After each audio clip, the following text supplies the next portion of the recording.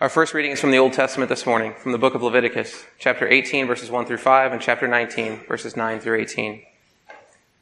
The Lord spoke to Moses, saying, "Speak to the people of Israel, and say to them, I am the Lord your God. You shall not do as they do in the land of Egypt, where you lived, and you shall not do as they do in the land of Canaan, to which I am bringing you. You shall not walk in their statutes. You shall follow my rules and keep my statutes, and walk in them. I am the Lord your God. You shall therefore keep my statutes and my rules. If a person does them, he shall live by them. I am the Lord. When you reap the harvest of your land, you shall not reap your field right up to its edge, neither shall you gather the gleanings after your harvest, and you shall not strip your vineyard bare, neither shall you gather the fallen grapes of your vineyard. You shall leave them for the poor and for the sojourner. I am the Lord your God. You shall not steal, you shall not deal falsely, you shall not lie to one another. You shall not swear by my name falsely, and so profane the name of your God. I am the Lord. You shall not oppress your neighbor or rob him. The wages of a hired servant shall not remain with you all night until the morning. You shall not curse the deaf or put a stumbling block before the blind, but you shall fear your God. I am the Lord. You shall do no injustice in court. You shall not be partial to the poor or defer to the great, but in righteousness shall you judge your neighbor. You shall not go around as a slanderer among your people, and you shall not stand up against the life of your neighbor. I am the Lord. You shall not hate your brother in your heart, but you shall reason frankly with your neighbor, lest you incur sin because of him. You shall not take vengeance or bear a grudge against the sons of your own people, but you shall love your neighbor as yourself. I am the Lord. This is the word of the Lord. Our second reading this morning is from the letter to the Philippians, chapter 2, verses 1 through 4. So if there is any encouragement in Christ, any comfort from love, any participation in the Spirit, any affection and sympathy, complete my joy by being of the same mind, having the same love, being in full accord and of one mind.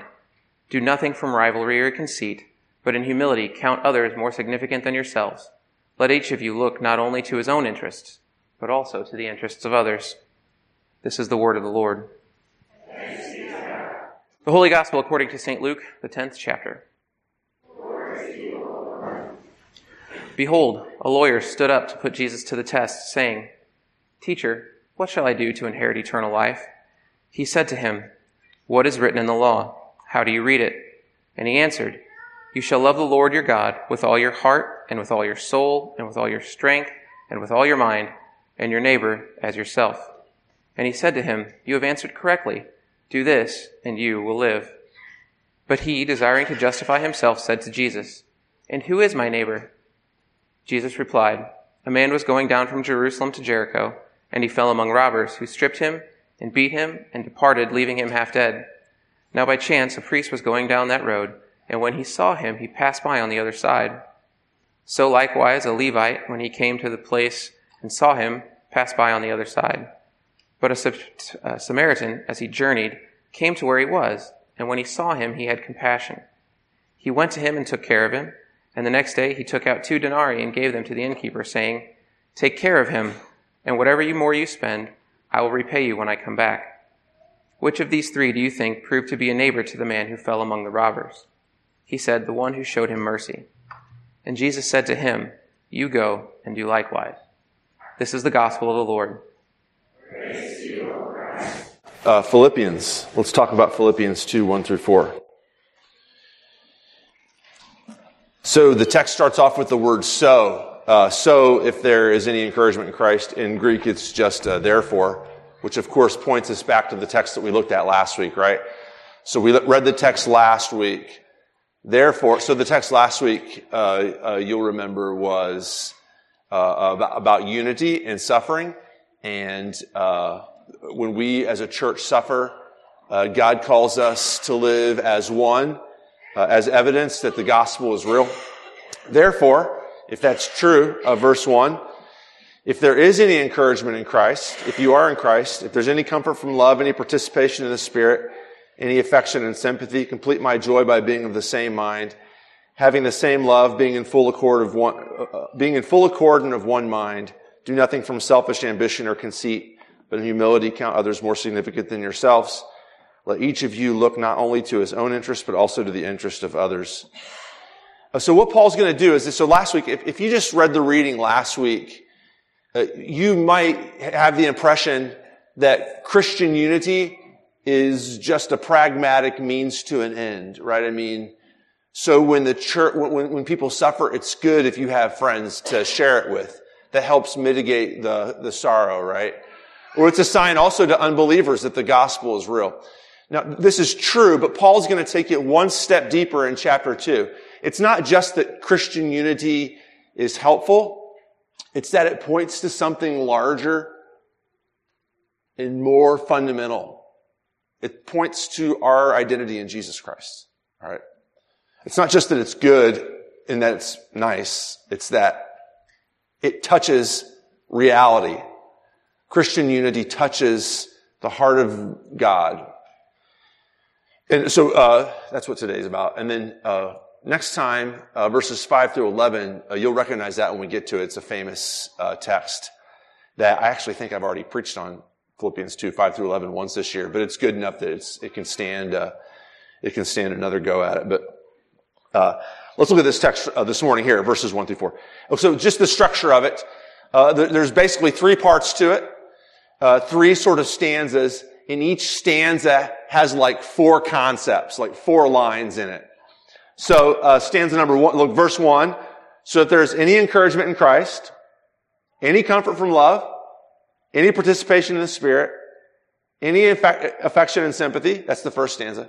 The second stanza is complete my joy, which actually, verses 1 through 4, in Greek, it's all one long sentence. And complete my joy is like the verb. It's the main part of the sentence, and the rest of it's, dependent clauses. So complete my joy. 4 things here again. By being of the same mind, having the same love, being in full accord, and of one mind. And then, verse 3, here's the third stanza with, again, 4 concepts. 1, do nothing from selfish ambition or conceit, but in humility count others more significant than yourselves. Let each of you look not only to his own interest, but also to the interest of others. So, that's kind of the structure. And what Paul's doing basically is he's starting off with, we'll use each one of those stanzas as a main point. Paul's starting off with our identity in Christ. That's verse 1. 2, our identity in Christ will result in Christian unity. That's verse 2. What does that Christian unity look like on the ground? Is it just, I feel one with you guys? Or when we get together for the 60 minutes we get together each week, we don't fight? Or is there something like, is there a way that it's supposed to look? The answer is yes. That's verses 3 and 4. All right, so let's start off with the identity part of verse 1 here. This is all, you also notice too, if we were reading this is one big if-then clause. You know, like, so, if I had $1 million, then I could travel the world, right? This is like that, only it's not a hypothetical, it's more predictive than that. If your identity is in Christ, verse 1, then, verses 2 through 4, the church will experience unity, if your identity is in Christ. Okay, first one, the identity of the Christian in verse 1. So if there's any encouragement for what? Well, in the context, I almost asked that like this was a Bible study and I expected you to answer. I'm glad nobody did. That would have been awkward. But you can if you want to. If you ever feel like shouting out in the sermon, don't let me stop you. That would be fine. What encouragement for? Well, in the context, it's encouragement in the face of suffering, right? I mean, chapter 1 is all about Paul's suffering. He's chained to this imperial soldier in this prison in Rome. And the people at Philippi are worried about him. Like, you're in prison and we're sending you some money and some food. And Paul says, don't worry about me. I'm having a good time here. That's actually too flippant. He's not having, he calls what he's going through affliction. But he does say, I'm happy to be here. I shouldn't say even happy. I'm rejoicing to be here because the gospel is going forward. Yes, I am chained to this imperial guard, but he's also chained to me. Like, he has to hear the gospel. And this is good. All of Caesar's household is going to get a good dose of Jesus. All right. So in the face of suffering, where do you get your encouragement from? Paul talked about in 1, your identity in Christ as it works out in your connection with the body of Christ. So if you do have this encouragement in Christ, your encouragement becomes because you are connected to Jesus. if you have any comfort from love, any participation in the Spirit, your encouragement also, this harkens back right to verse 30 of chapter 1, where it's this oneness with Christ that's going to get you through suffering. Oneness in Christ, but oneness in Christ's body. Oneness with the Christian church that's going to get you through suffering. If you're experiencing this encouragement in Christ, this participation, the word there in Greek is fellowship, this fellowship in the Spirit. We can also take from this that any comfort from love is the love that's coming from God to us in Jesus Christ.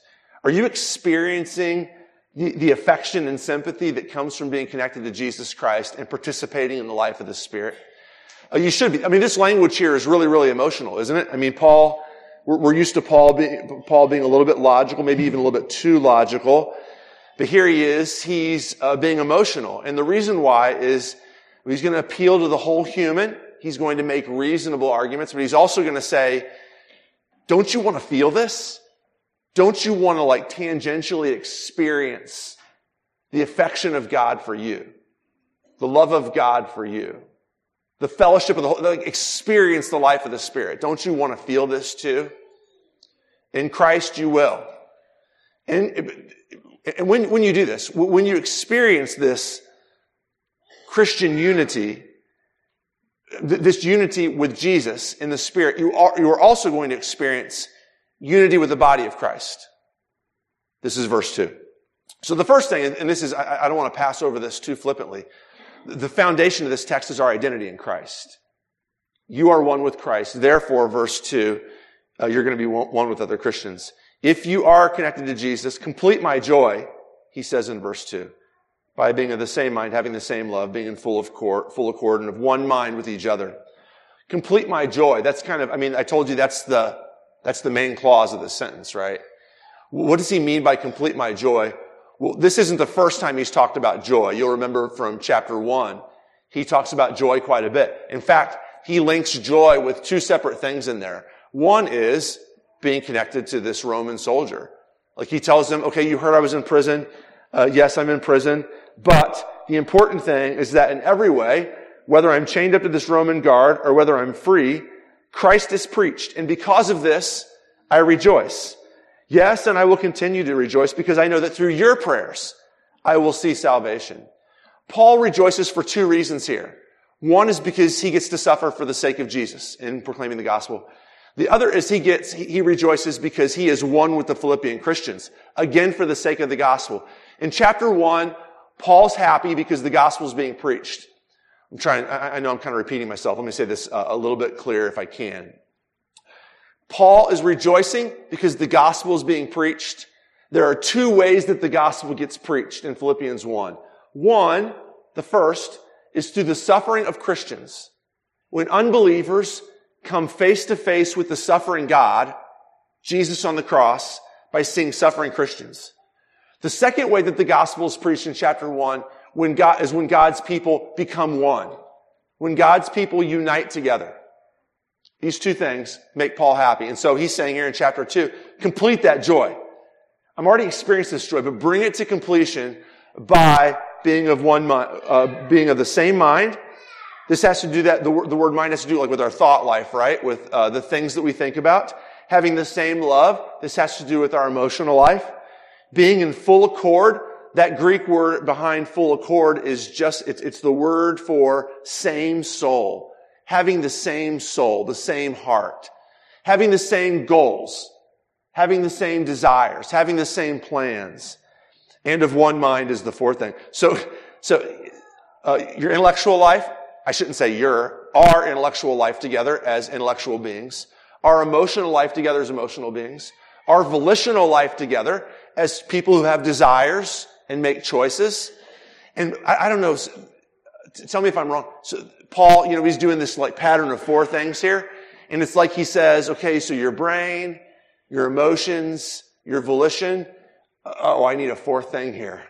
And he just goes back and repeats the brain again. See, in that list of four, being of the same mind, and at the very end, he says the same thing. Being of one mind. And in Greek, it's the same thing too, just like it is in English. Now, is Paul was he stumbling around and just repeated himself because he's like, I got to keep this pattern of 4 going, but I ran out of things to talk about? Or is he actually trying to make a point? I think the point he's trying to make here is the life of the mind is super important. We have to have one mind. He's going to go on, next week you'll see this in verse 5. He's going to say, have this same mind in you that Jesus has. That's what verse 5 says. So back in verse 5, when we get to next week, we'll be focusing on the life of the mind again. Having the same mind. We as Christians should be one in mind. Does this mean that we need to say, that we need to think the same thoughts? The answer is no, of course. There is a diversity of gifts of the Spirit. A lot of us in this room have different opinions about different kinds of things. That's a totally appropriate way to be human in a community. To think different thoughts, to have different ways that your brain works. Some of you are very logical. Some of you are more intuitive. Some of you are introverted. Some of you are extroverted. Some of you are more sensitive to people's feelings. Some of you are more take charge type people. And this is a good, some of you have different ideas about how things should get done. That's completely appropriate. There is a diversity of gifts, but there is one Spirit, Paul says in 1 Corinthians 12. We are going to think different thoughts, but our minds should be oriented in the same direction. They should have the same goal. 2 weeks ago, Kate went to a clarinet camp. Can you believe there's actually a camp just for people who play the clarinet? It's sponsored by a shop in St. Louis that's just a clarinet store. What a world we live in, right?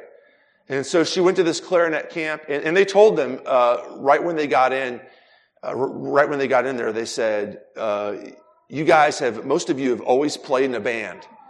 You've had a clarinet part, and you have this part, and you practice it, and you play. But there's 4 other clarinets with you playing the same note. And now, for the first time, you're going to play in an ensemble, and you're going to be completely on your own. Kate was put into a quartet. There was a girl who was, actually, she was the youngest one. There was 4 girls. And they all had different parts in this piece, and they were going to practice it during the week. A series of pieces. And then, at the end of the camp, there was a concert, and Angela and I and Reeve went. And Kate and her 3 friends played this Mozart piece. It was a piece from Eine kleine Nachtmusik. And they all sat down, and they all played it together. And they all played completely different parts. But it wasn't an argument.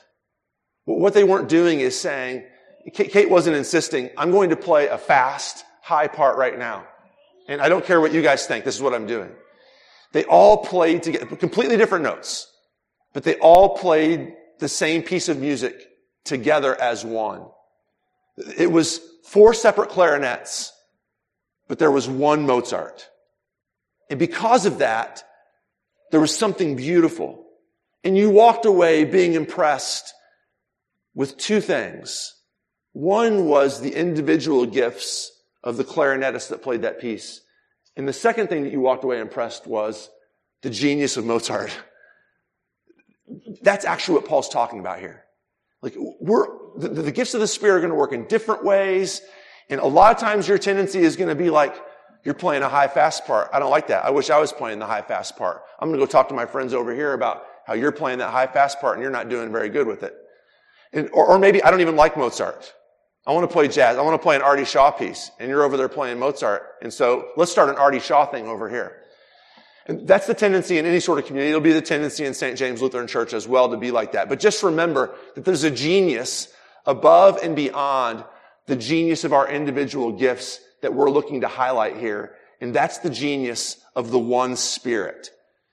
We are going to, here at St. James, Lord willing, we are going to live the life of one mind. Not that we always think the same thoughts. There will be diversities of opinions. Sometimes there will have to be discussions to iron stuff out. But the goal is a symphony of spiritual gifts with one mind playing the same symphony of God's grace. And we can get down into the weeds and be like, so-and-so did an amazing job on this. Or so-and-so over here is such a loving person. Or this program was so great. Or that music was really great. Or that Bible class was really terrific. Or that fun activity was a real blast. We can do that, but what we'll do, and that's totally appropriate, by the way. It's totally appropriate to look at each other and be like, I love that person's gifts. They're not my gifts. In fact, sometimes that gift might get on my nerves, but I can see the great good that that gift is doing. But what I'm going to ask you to do along with Paul here is to step back and do the one mind overview and see the tapestry that God is weaving here at St. James Lutheran Church as we all work together with one mind. Look, here's another example. This is one of the beauty of team sports, right? This is why you want your kids to be playing team sports or team music, like Kate did this a couple weeks ago. Because you need good rebounders, and you need good shooters, and you need good ball handlers, and you need good defenders, and you need fast guys, and you need tall guys, and you need smart guys, and you need guys who are going to get down in the thick of it and bump bodies. And you need all these different things because basketball doesn't happen if it's just 1-on-5. Or if it's one person or 5 people insisting that they're all going to do the same thing.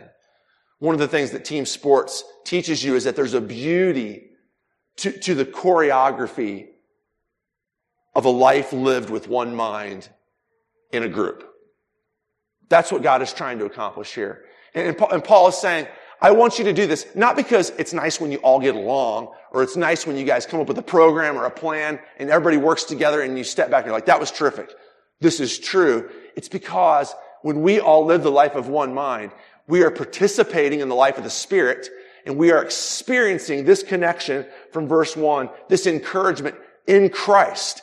We are tapping into the heart of the universe. We are tapping into God Almighty. It's not just that we're getting along. It's that we're tapping into God Almighty. We are experiencing what it's like to be one with God. That's what Paul is trying to get us to do here this morning. All right, so how do you do this then? What does this look like? It's nice for me just to stand up here and say, one mind. Basketball, clarinet. We're not going to probably play basketball a lot here. And hardly any of us outside of Kate are ever going to play the clarinet in here. So what's this going to look like? Verses 3-4 is going to help us. Paul explains, do nothing from selfish ambition or conceit, but in humility count others more significant than yourselves. Let each of you look not only to his own interest, but also to the interest of others. The key here to living the life of one mind in Christ is humility. We, as individuals, are not as important as the body of Christ as a whole. It's just tough for postmoderns to hear. It's tough for you Americans to hear that sort of thing, that the community is more important than you as an individual. Here's the trade-off, though. You can live life as an individual, and then, like I've said before, you're stuck with your own weaknesses. You're stuck with your own strengths, but you're also stuck with your own weaknesses. Living life in community, you actually start to find who you really are through the lens of everybody else and through the lens of Jesus. By giving up yourself for the sake of others, you get yourself back. Here's a cold logistical way to look at it. I could look out for myself, right? And there's a certain sort of cheap way in which I could do that. I could work hard, I could study. I should do all those things, by the way. I should be a good neighbor. I should be nice to people. But I don't need anybody's help. I just do this on my own. In that scenario, I have one person looking out for me. And there's a certain way that I can do that. Mainly there's a period of time in your life when you're pretty capable of looking out for yourself. Granted, it's not that smooth because, again, I'm an airhead. That's one. If those of you know me, know that I'm an airhead. I'm the kind of person that frequently says to Angela, hey, where's that pot? And she'll say, it's sitting right there by your hand. That's kind of the way I am. If I'm going to live life on my own, I'm going to go through life like wondering where my pants are and where's that light switch in that room and that sort of thing. Okay, I can make it through that way, but that's a short window, and then I'm going to desperately, physically need other people to help me. Do I want to live my life for that short window when I can sort of hack my way through life just looking out for myself? Or do I want to live a life where I have 160 of my best friends watching out for me, taking care of me? I can have that, but it's going to take humility. I can't be the Lord of you guys. If I want you to love me, if I want you to care for me physically, emotionally, psychologically, spiritually, socially, I'm going to need to serve you. We're going to need to serve each other. Humility is the key. And when we live this life of humility and we begin to experience this participation in the life of the Spirit, the encouragement in Christ, our lives will be happier. They will be more fulfilled. But the most important thing is that the gospel of Jesus Christ will be on full display for the whole world to see. Amen.